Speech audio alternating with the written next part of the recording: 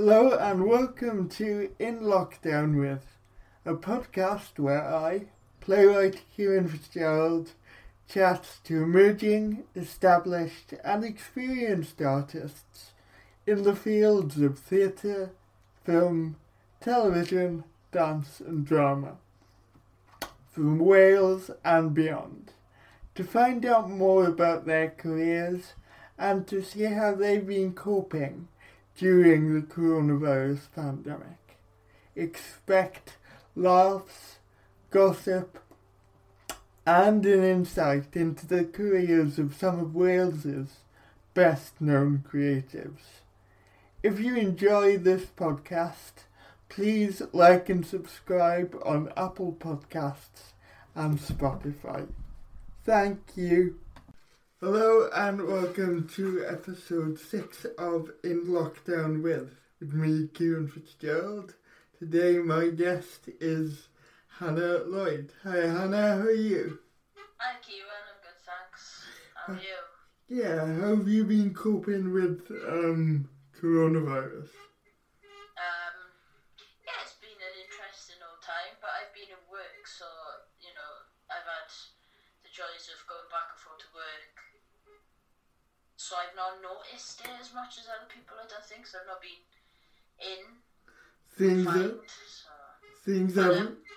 Things haven't really changed that much for you. No, apart from just not being able to sort of go out on the weekends and things like that, yeah.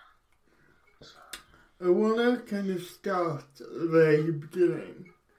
How did you get interested in theatre? Well, I first got interested in theatre when I was about 11 years old, I think, and my mother suggested that I go to a drama group, which was part of the E3 scheme. That at the time, E3 was like a big after-school scheme that was like throughout the schools in the Rhondda, where they ran different sessions, and we had they invited different companies and they ran different things. And Bigfoot Drama was one of the drama,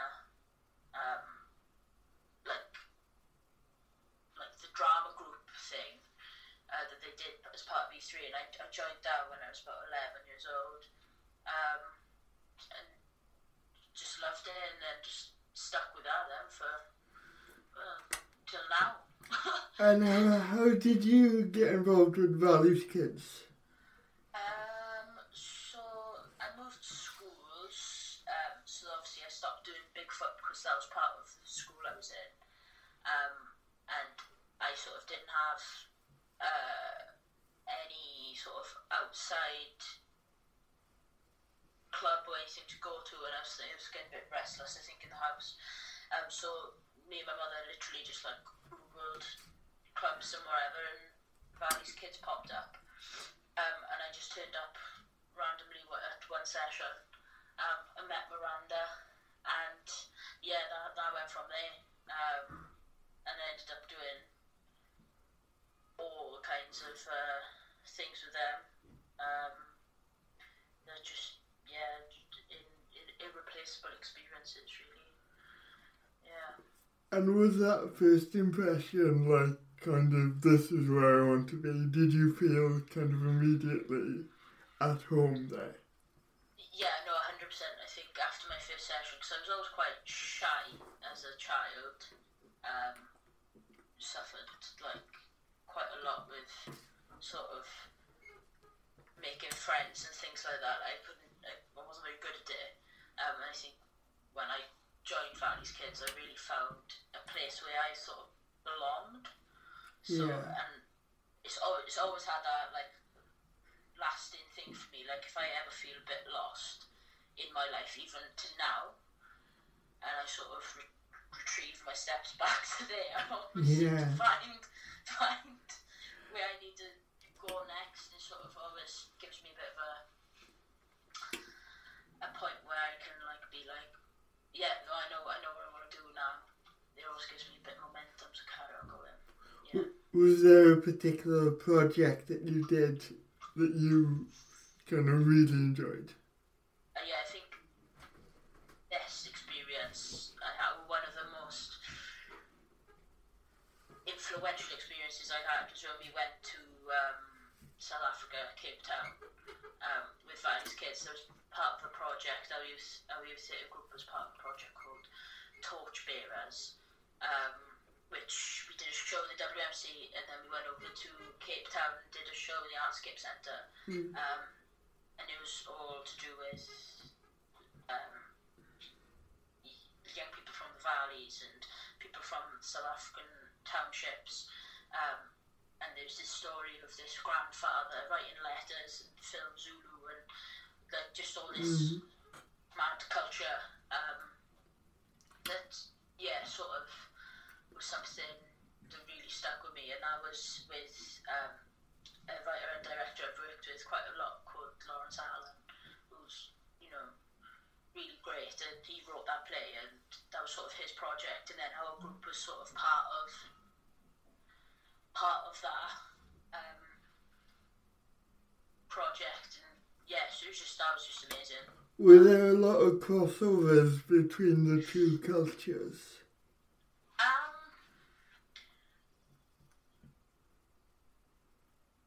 I suppose in some ways, in terms of community, I think there's a lot of crossover. I think our idea of poverty and their idea of poverty were very different things, which sort of gave me as well a little bit of an understanding of, sometimes you haven't always got what you want, because I was 16 going as well, which is quite young to learn about these different things. So it gave me an idea of actual, I don't want to say what real poverty is, because I think people are in real poverty in this country, but on a bigger scale. A sense of perspective, then. Yeah, it gives you a sense of perspective on the way different people live in different countries, and they sort of just all get on with it, which I think was a similarity, because I think people in the Ronborough, people in working class areas like Talbot and things, sort of get on with it. Which is something that is a similarity. So you went to Trinity. I did go to Trinity. What was that like? Did you enjoy your time there? Yeah, no, I did. I thought it was a very valuable course in terms of lots of people that I met, and lots of directors we got to work with, like Johan Haven and Jane Boone, Shane Nichols. They're really valuable people, I think, that helped me then, like, when I decided, like, when I went into doing a professional career, like, having those contacts was really valuable. And I think the course itself really prepared me to be a theatre maker as opposed to an actor, even though it was an acting course. Right. I think, like, lots of elements of the course were really designed to make you put your own sort of initiative into creating work, as opposed to just being a sort of a model for a director, just to say, do this, do that. It gave you a lot of, no, we could do this, we could do that, and and be an actor in that way, which I think is really valuable in the current industry as a performer. Was that something you were on board with? Did you want to kind of start making your own work, or would you rather kind of go for an audition and be cast in a play in the traditional sense? Do you know what I mean? Yeah, I think both. I think as an actor, you have to do the making to get anywhere. I think, and to keep your brain ticking over, that's something that I think I've learned is, I think you have to do the making. I think you're in a very fortunate position if you can just walk in to audition after audition after audition and get job after job after job. And I think that's quite, people do it, and I think that's really fortunate. But I think as a performer now, you have to do the making. I do enjoy, I I think just working with a really good director and then just performing, because it's less pressure in a way. But to do the one, I think you have to do the other, if that makes any sense. Yeah, just to kind of, I know what you're saying. Yeah. And in terms of your process as an actor, when you prepare, I haven't put this in the notes, but in terms of your process, when you're preparing for a character, is there a specific, technique or strategy, or does it vary every time? I haven't got a process at all. I do everything via instinct, which potentially is lazy, and I think lots of actors probably would say that's a lazy response to acting, but I'm an improviser really at heart. That's where my love lies, I think, is within improvising and comedy. I'm not saying improvising and comedy are the same thing, because I know there's lots of different ways of improvising, but that's sort of where I'm from. So if I approach a script, I'll approach it in that way, where I tend to not write many notes. I don't do too much script work. I tend to just do it. So there's no process really. It's just sort of I'll just do it. Do you like doing lots of character work? Do you do much kind of character development work? No, I think that just comes from sort of. I can have instincts about things, so I can read a script and go, I think this is a bit of an instinct, and then just run with that, and then if that doesn't work halfway through, I'll slowly change what I'm doing, so no one notices. But yeah. I think most of the time, unless I've been specifically asked by a director, you need to do X, Y, Z, then I'll do X, Y, Z. But if I just could have at it, I think I just play in the space. Yeah. And see what comes out of that. There's not really any rigid. And sometimes I think we make it too academic. We forget that it should be playful. An actor should have the opportunity to play with a character and mess about and try things. Yeah, I think so. I think, and I've got dyslexia as well, which I will not, I don't say much. I wouldn't go, I'm dyslexic, no, I don't do that. But I think there's an element of, I really don't want to write things down. Right. If I don't have to, I'm not going to. And the reason that I was always good at drama, or, got my best grades, was because it was practical. So there's an element of that, I think is interesting. Why and how did you decide to start Hoover & Flower Theatre Company? Right, Hoover & Flower was an interesting period of time. The company doesn't exist anymore. But we started because we wanted to go to Edinburgh, essentially. We were coming up to our third year, and I wanted to go to Edinburgh, and I thought, well, no one else is going to do that for me. So I decided to write a play, and I was lucky that I had Yaz, because she then did all the actual hard work, and I did the fun stuff. And then, to go, we were like, well, we need a company, so we sort of set up this theatre company and used that then to go to Edinburgh. And in the end, I think 7 of us went. 7 of us went to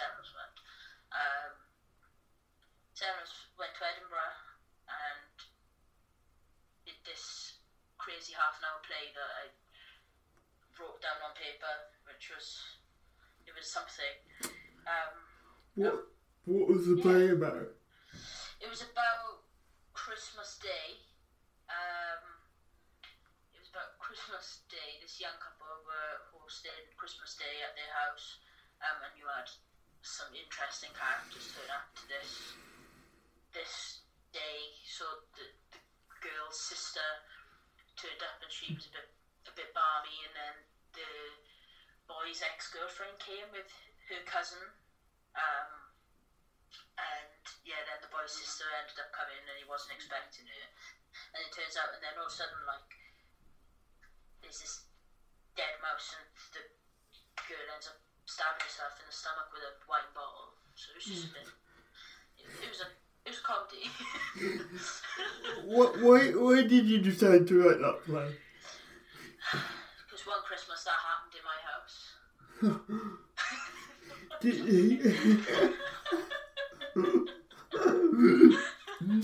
I mean, I'm not coming to your house for Christmas, now after hearing that. But like, do you know where your ideas come from when you're writing? Because with me, they just kind of happen, and I really can't describe where the information or the inspiration has come from. Yeah. Yeah. And yeah, it's sort of like that. I think that in terms of structure, I sort of had an idea of structure. I wanted very interesting characters to be in a situation that they can't really escape from. So how do you do that without making it rubbish? So I think Christmas is one of those times as well where actually it's really hard to get out of that, because you're obligated by like feeling guilty to be involved if you don't want to be involved. And obviously as well, there's lots of cover up with Christmas, I think, for lots of people, where they try to show the best of themselves and it just doesn't happen.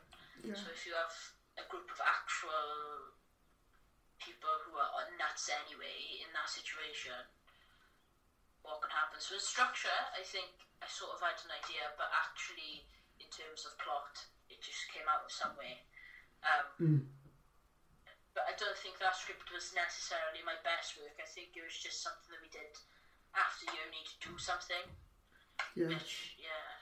And being in Edinburgh, what was that like of being there? I know I'm asking what was that like quite a lot, but I'm interested in having that experience. Did you perform in the play? Were you in the play? Yeah, I performed in the play and I directed the play as well. When I say direct, I briefly told people where to stand.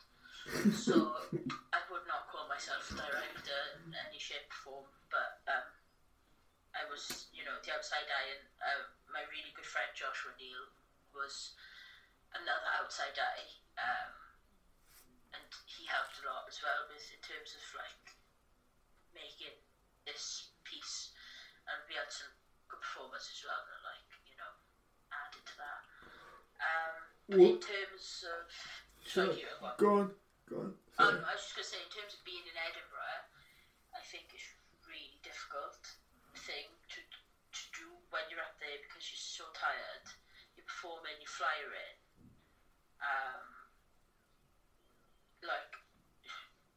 stressing, but I think it teaches you so much.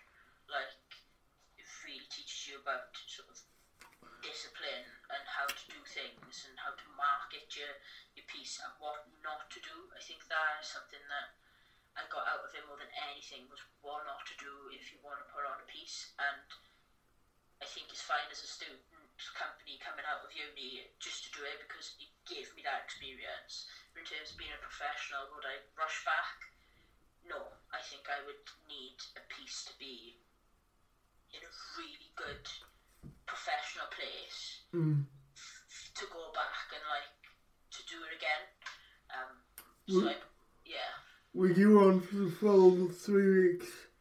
No, we ran for 2 weeks, so we had 13 shows, which was enough. I can't imagine what it's like running for a full 4 weeks. What kind of room did you have? We were upstairs in a bar because we did Free Fringe, which is something that I'm quite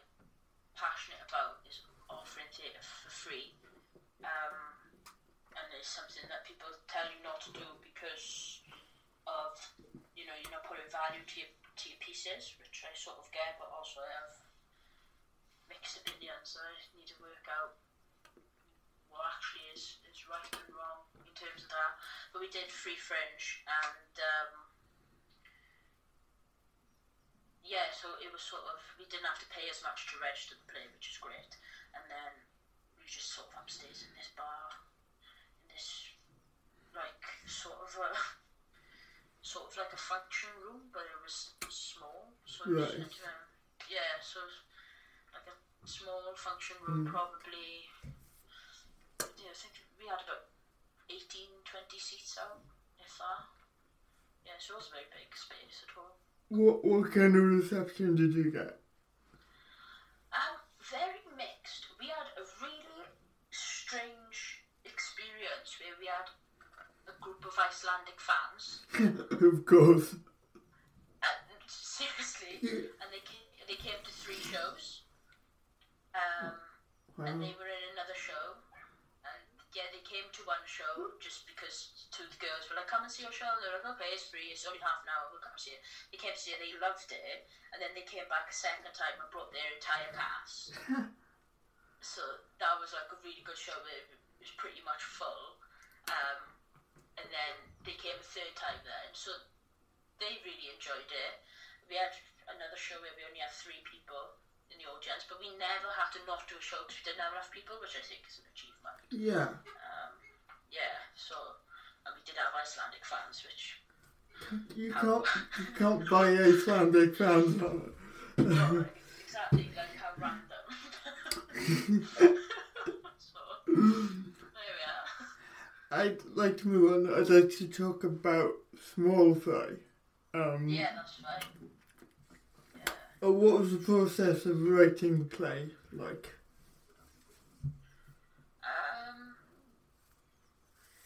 Again, it sort of started because I wanted to write another play.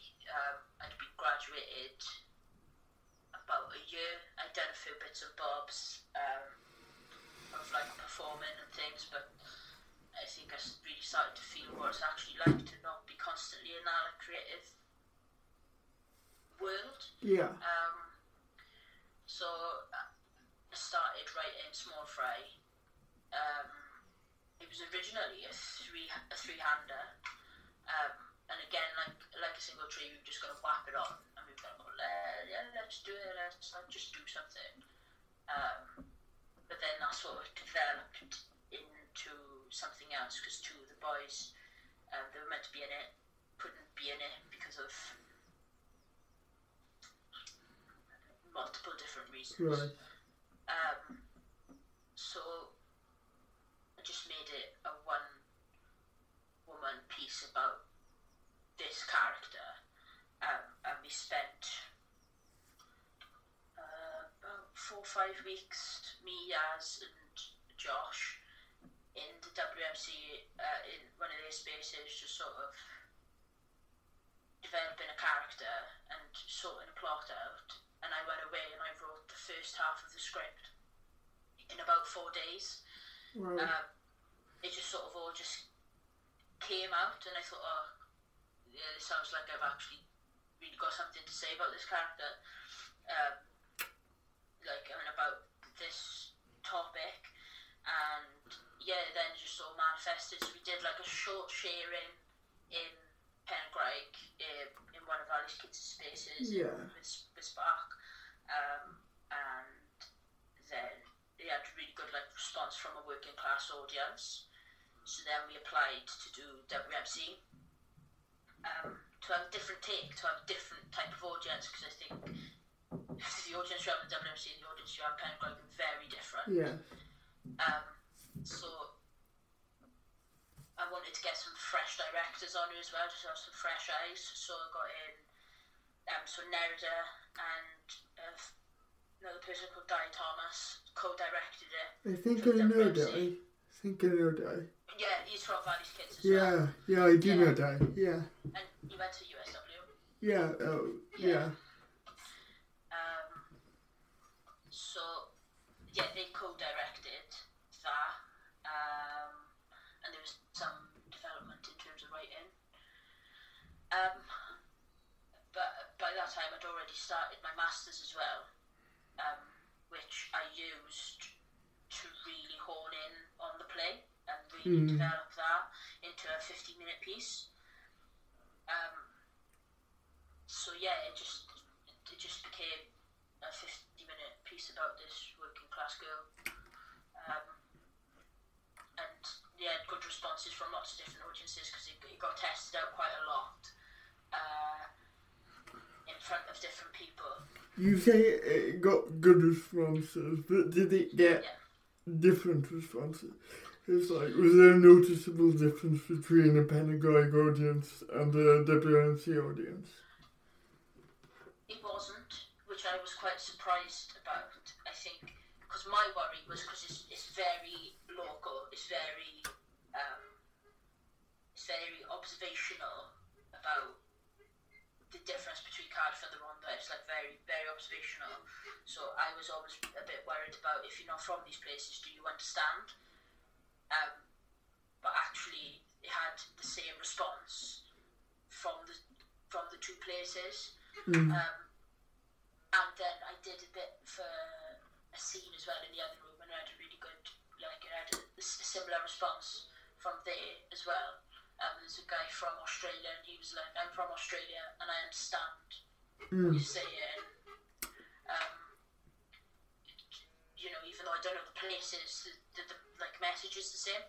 So yeah, that was interesting, and then it became a fully formed piece, and I did it for my master's final.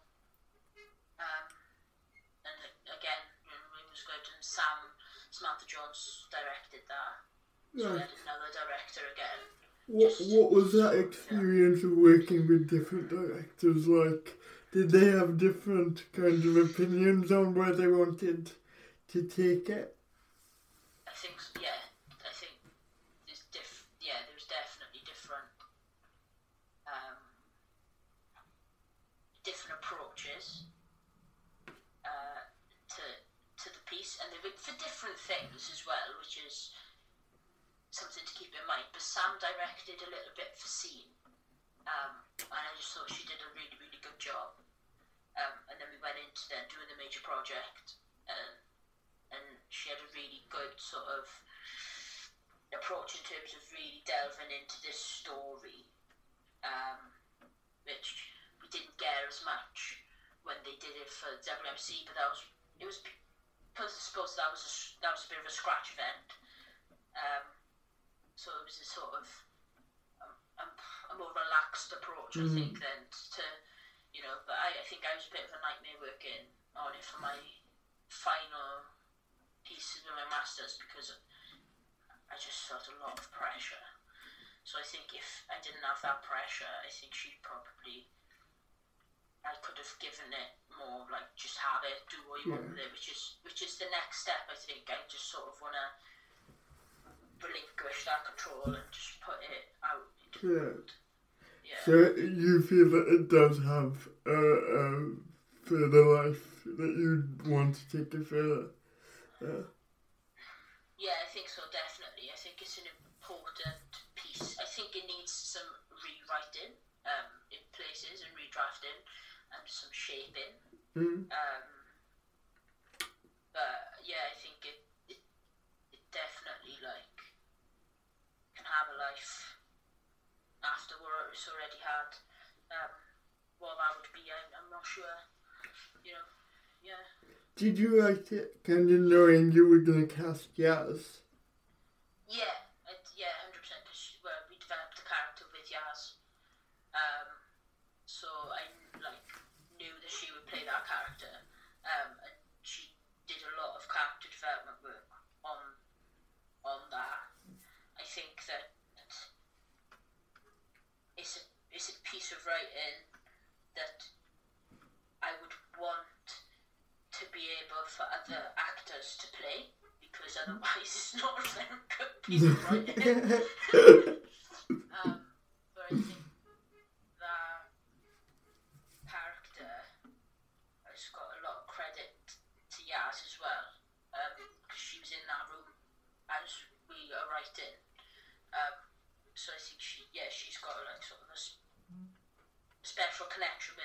as well. Yeah. So I don't think at all though the character is based on Yasmin's personality, because it's definitely not. The character and Yas are very different, so it's not so much, and it's not based on her acting style either. It just happens to be she was the person we were bouncing a lot of this off, and she came up with a lot of interpretation for that. And at some points I think in real life and fake life they were merging as one person, which is never good, because it's a scary character in some ways. So I wanted to ask you about general kind of representation of working class people in Welsh theatre, and what you think can be done in order to increase that representation. Have we got enough time for this? I mean, you might not get to talk about Hamlet, but fill your mood, Hannah, seriously. What can be done? I mean, what can't be done? Can I start with, was there a time when you noticed there was either bias or discrimination on you because you were working class? Massively. When I graduated from university, and I was all rainbows and ponies, and it's going to be amazing, and I'm going to live my life, and and then it hit me that I have to pay bills. So I went and I got a job at Lidl, and I was trying to do a creative life alongside working at Lidl. Obviously not getting any money from the creative things I was doing. I think that goes the same for lots and lots of people who are just starting out. I think they do a lot of things for free. We're trying to then balance being able to pay things and do what I want to do. Became harder and harder, and then I was seeing people who maybe weren't in such a financially difficult position being able to do more things than I was able to do, because they could take that time to do it, because they didn't necessarily have to work. I think another big thing for me, which I've grown out of now, was needing to live in Cardiff. Like, when I first graduated, I was like, I need to live there to be able to do stuff there, to be able to do anything, which just was not financially viable for me. It's still not financially viable for me. I tried it for a bit. It's not going to work. I can't afford it. If I want to only work part-time, if I want to live in Cardiff and live on my own, I'm going to have to work full-time, which I don't want to do, because I want to still have time to be able to develop my own work, to take up acting opportunities, to write, to do all those things that bring me lots of joy. So I think I saw a difference in opportunity there, and I think for the first time in my life, I've never ever had a chip on my shoulder, because I don't think I've ever realised the difference. We always had a joke with my friend Josh in uni, because he was quite posh and things like that, and I think I've always been like, let's vote Labour, let's not vote Conservatives and things like that.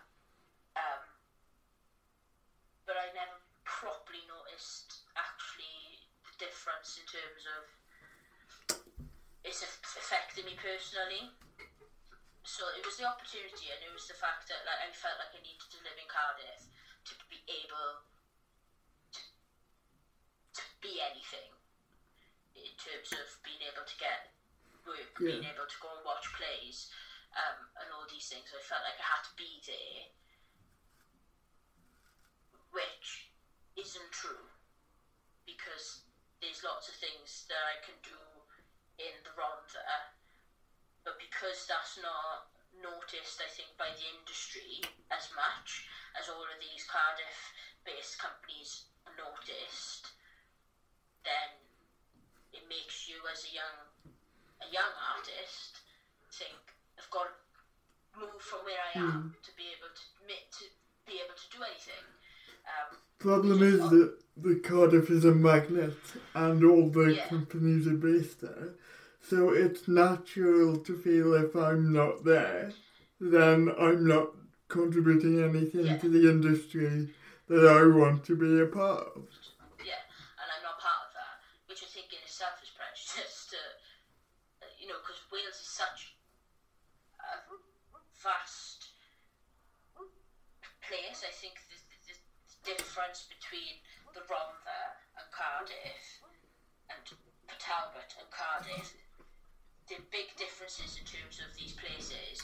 So people from these different places are going to make different kinds of work. So then why, if I'm making work for these audiences, why do I feel like I have to be in Cardiff to do that? Yeah, because audiences in Rhondda, audiences in Port Talbot and Leith need work, need to see work as much as, even more than Cardiff audiences do, because Cardiff is so saturated in terms of theatre. You've got Sherman, you've got Tor, you've got WMC, you've got Chapter, you've got the Gate, Llanover Hall, and on and on and on we go. But I can't remember the last time there was a play on in Port Talbot. Like, you go to Leith or Pontardawe to see theatre. Yeah, and I think another thing as well was when I first started was Yaz was the local promoter for We're Still Here with NTW. Yes. Did you see it? I did, yeah. Yeah. And the local tickets were £10, which is still really expensive for people living in that area, and that was like a discounted ticket price because you're in that area. And I think actually for someone, and I'm not talking about really poverty-stricken people, I'm on about just generally, like, that's a lot of money for someone to spend on an activity that's not like the weekly shop or, paying for petrol. It's not life and death. It's not vital. No. So actually, people are not doing enough in communities like that. If you're going to go into a community like that, you're going to use their story to create something. You need to be doing more to engage our audience to come and watch it. And it wasn't just the price. I think it was an intimidating piece of theatre for someone who isn't a theatre goer. Because I think it was quite daunting to walk into that. And I've seen lots of different things in lots of different ways done in. I've seen a variety of things, and for me, I felt quite daunted. This is like no reflection of the piece itself. I think it was a good piece of theatre, but just in terms of accessibility for the working class, and maybe I'm wrong, but that was just my first sort of impression of that. And yeah, I think it was just coming out and realising that maybe I'm not getting as many opportunities as other people because I'm having to work and I'm having to miss out on things. And I can't come down to Cardiff every night and go and watch a scratch night or go and watch XYZ plays because I haven't got enough money to do that. And then I started really noticing then the actual naivety about working class people when you go and see plays that are meant to have working class people in them, and that representation of what that is. Written by middle class writers largely. Yeah. And performed by middle class actors and directed by middle class directors. Is it almost a kind of making it comedic and making it over the top and exaggerated? Yeah, and making them the jokes, or making them the sob story, or sort of, just, and also not getting that people who work in class don't actually have holes in their clothes. Yeah. I think that's a really, really old stereotype from Victorian ages that people need to get over.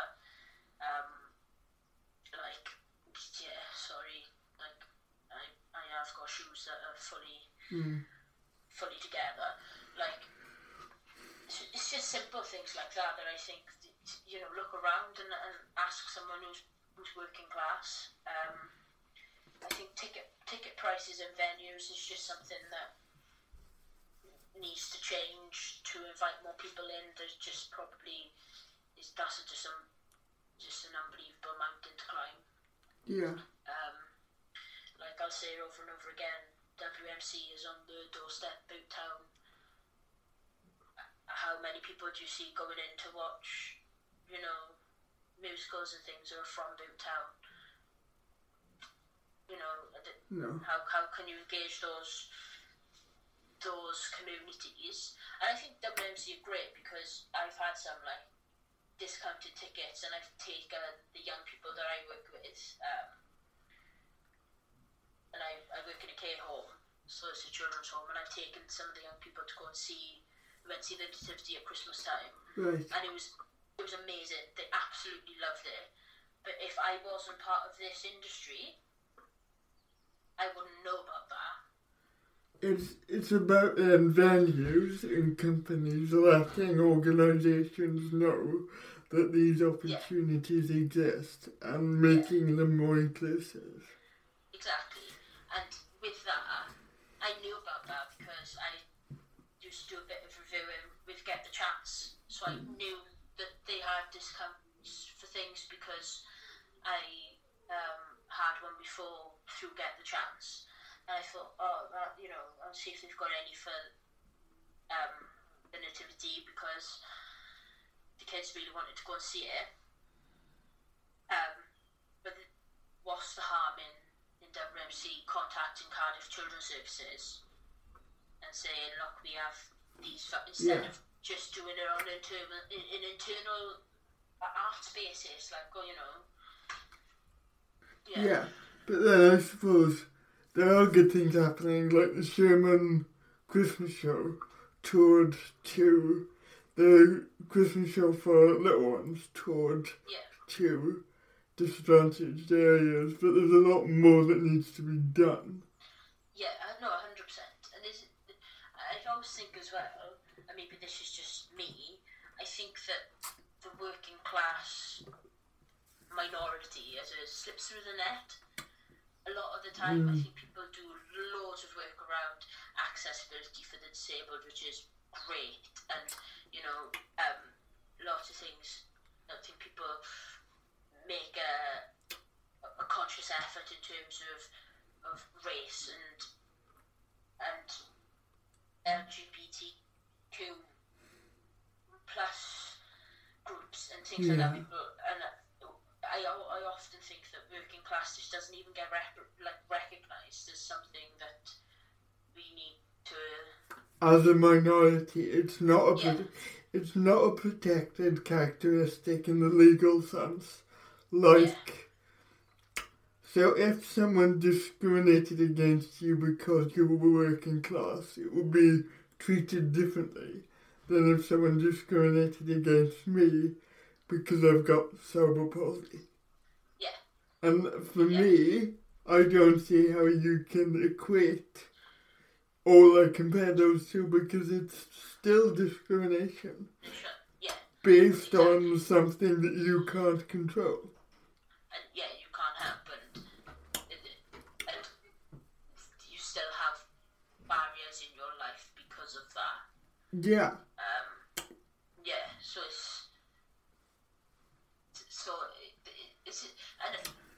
that's like a society thing as well. That's not just an arts thing. That's like a society thing.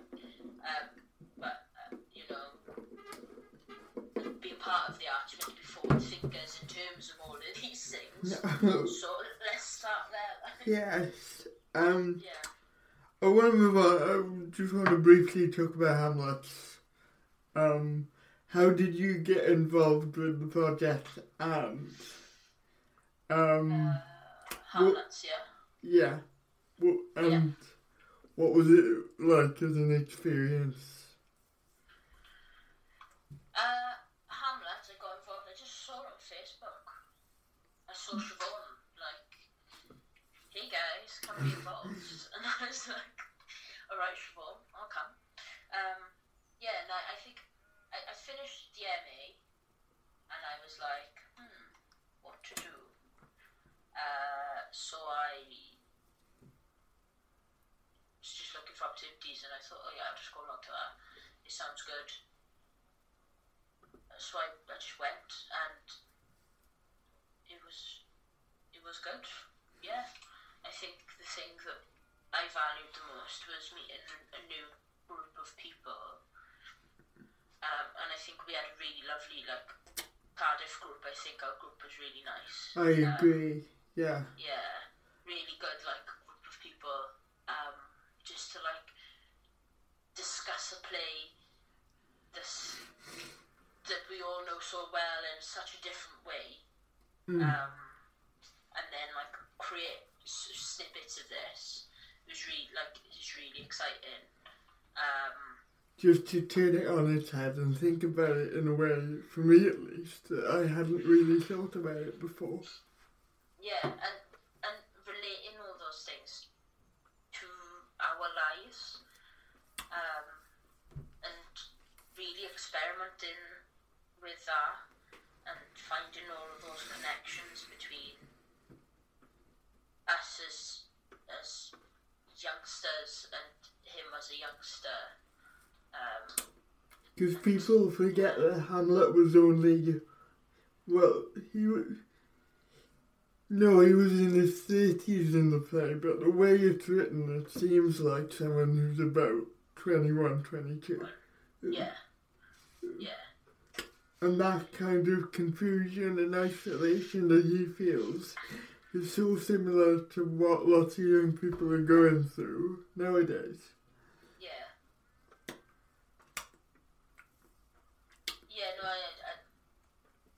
And it's just, as well with the current, like, time, like, I mean, this current time, like, the coronavirus current time is absolutely insane. Like, this lockdown thing, like, is actually crazy, but thinking about before that, and where the world was in terms of, like, politics and global climate and things like that, we really live in, dystopian way in terms of, like, you don't know where you stand with anything. No, that's true. So, like, just relating something that was written so long ago gives you reassurance that actually, the world's always been like this. Yeah, absolutely. Have we spoken about Off Your Trolley yet? No, you've not.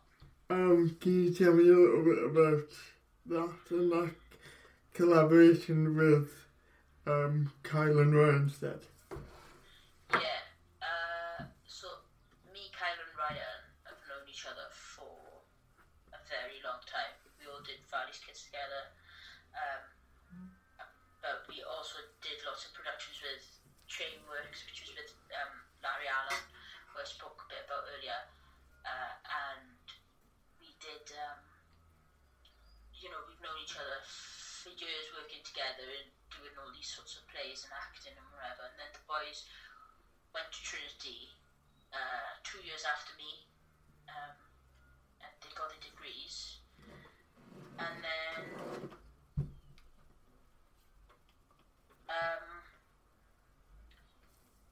So the boys got their degrees, and then they came out, and we were all sitting in the pub, just chatting, and they were like, sort of similar things to what like I was saying. They were saying, we have this.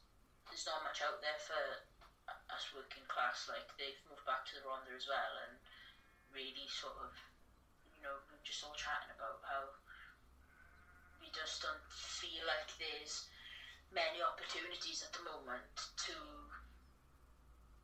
perform as working class actors. Like, and just chatting about that, and also about like just work, like just normal work, like jobs. Like there's no jobs, there's no, like, how bad like mental health provision is for you if you're certain, class and things like that. Like all just different kinds of stuff. And then we sort of just went, oh, do you know what, we're all talking about the same stuff, let's make something. So we just started like collaborating on like a sort of piece, and we created these like 3 characters who all have different sort of strands of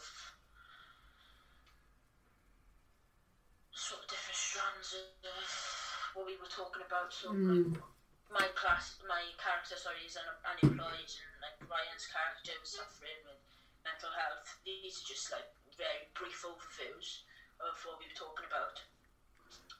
And then we started to create these characters to make a piece, and then we thought, well, why don't we just develop this into something else and try and get a bit of a production company going? Yeah. Where we don't just make theatre, we can do podcasts, and we in the middle of writing a film script for a short film that we would do to film in April. Oh no!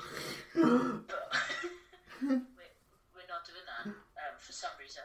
I can't think why. I don't know why. But obviously that's been just put on the back burner, and we're going to be doing that hopefully when all this is over. And is it about making yourselves visible? It's about making ourselves visible, and about as well talking about this being a working class performer and giving working class artists an opportunity. So at the moment we're collaborating in terms of the film, collaborating with someone called Charlotte from my masters, and she's like awesome behind the camera. I don't know, she does lots of production stuff as well, and she's from Aberdeen. Well, she's not from Aberdeen, she lives in Aberdeen at the moment, but she's from St Mellons, and working class, and just working with people like that, and let's give each other opportunities to do what we want to do, and also become more visible and do more things, and keep your brain ticking over, which I think is important. Yeah. We should always just keep our brains ticking over, because in this industry, creative work can dry up quite quickly. So you have to just keep yourself going. And that's partially the reason why I'm doing this podcast, just to keep the motor running. Keep having that creative outlet. And for me, I need that creative outlet. It's probably the same for you, that you need to be making stuff most of the time. And it's important. It's important to keep that going. And with work, in terms of like my shift pattern and things, it's actually easier for me to make my own stuff, because then I can work around my work schedule. Yeah. So I don't have to take any time off or anything to do these little things, like write or collaborate to make this film or anything like that. I don't necessarily have to take any sort of time off. But yeah, it's just about visibility, and let's talk about something that we want to talk about. But it's at its very early stages, but it's exciting. Please keep me updated with how it goes and everything. No. fine. Fine. Finally, last question before I let you go back into the ether. What advice would you give to someone who's just starting out? Or who's interested in the arts but doesn't know where to go, really? I don't know, am I qualified to give advice? That's the thing. Like, there's questions in there, but I'm like, okay, maybe it's like more like what you wish someone would have told you when you were 13, 14. Oh,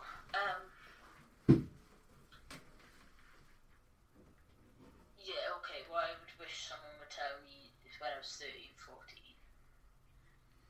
I wish someone would have told me that it's not going to be as easy as you think. And I mean, learn to talk to people you don't want to talk to. In terms of not wanting to talk to them, but in terms of having the confidence to go up to someone you might not necessarily know and introduce yourself. I think is something I would have wanted to be told. Because the more people you know, better. Thank you, Hannah. It's fine, Kieran. Thank you for listening to this episode of In Lockdown With. The podcast is written, produced and curated by me, Kieran Fitzgerald. Thank you to all my guests for taking the time to appear on the show.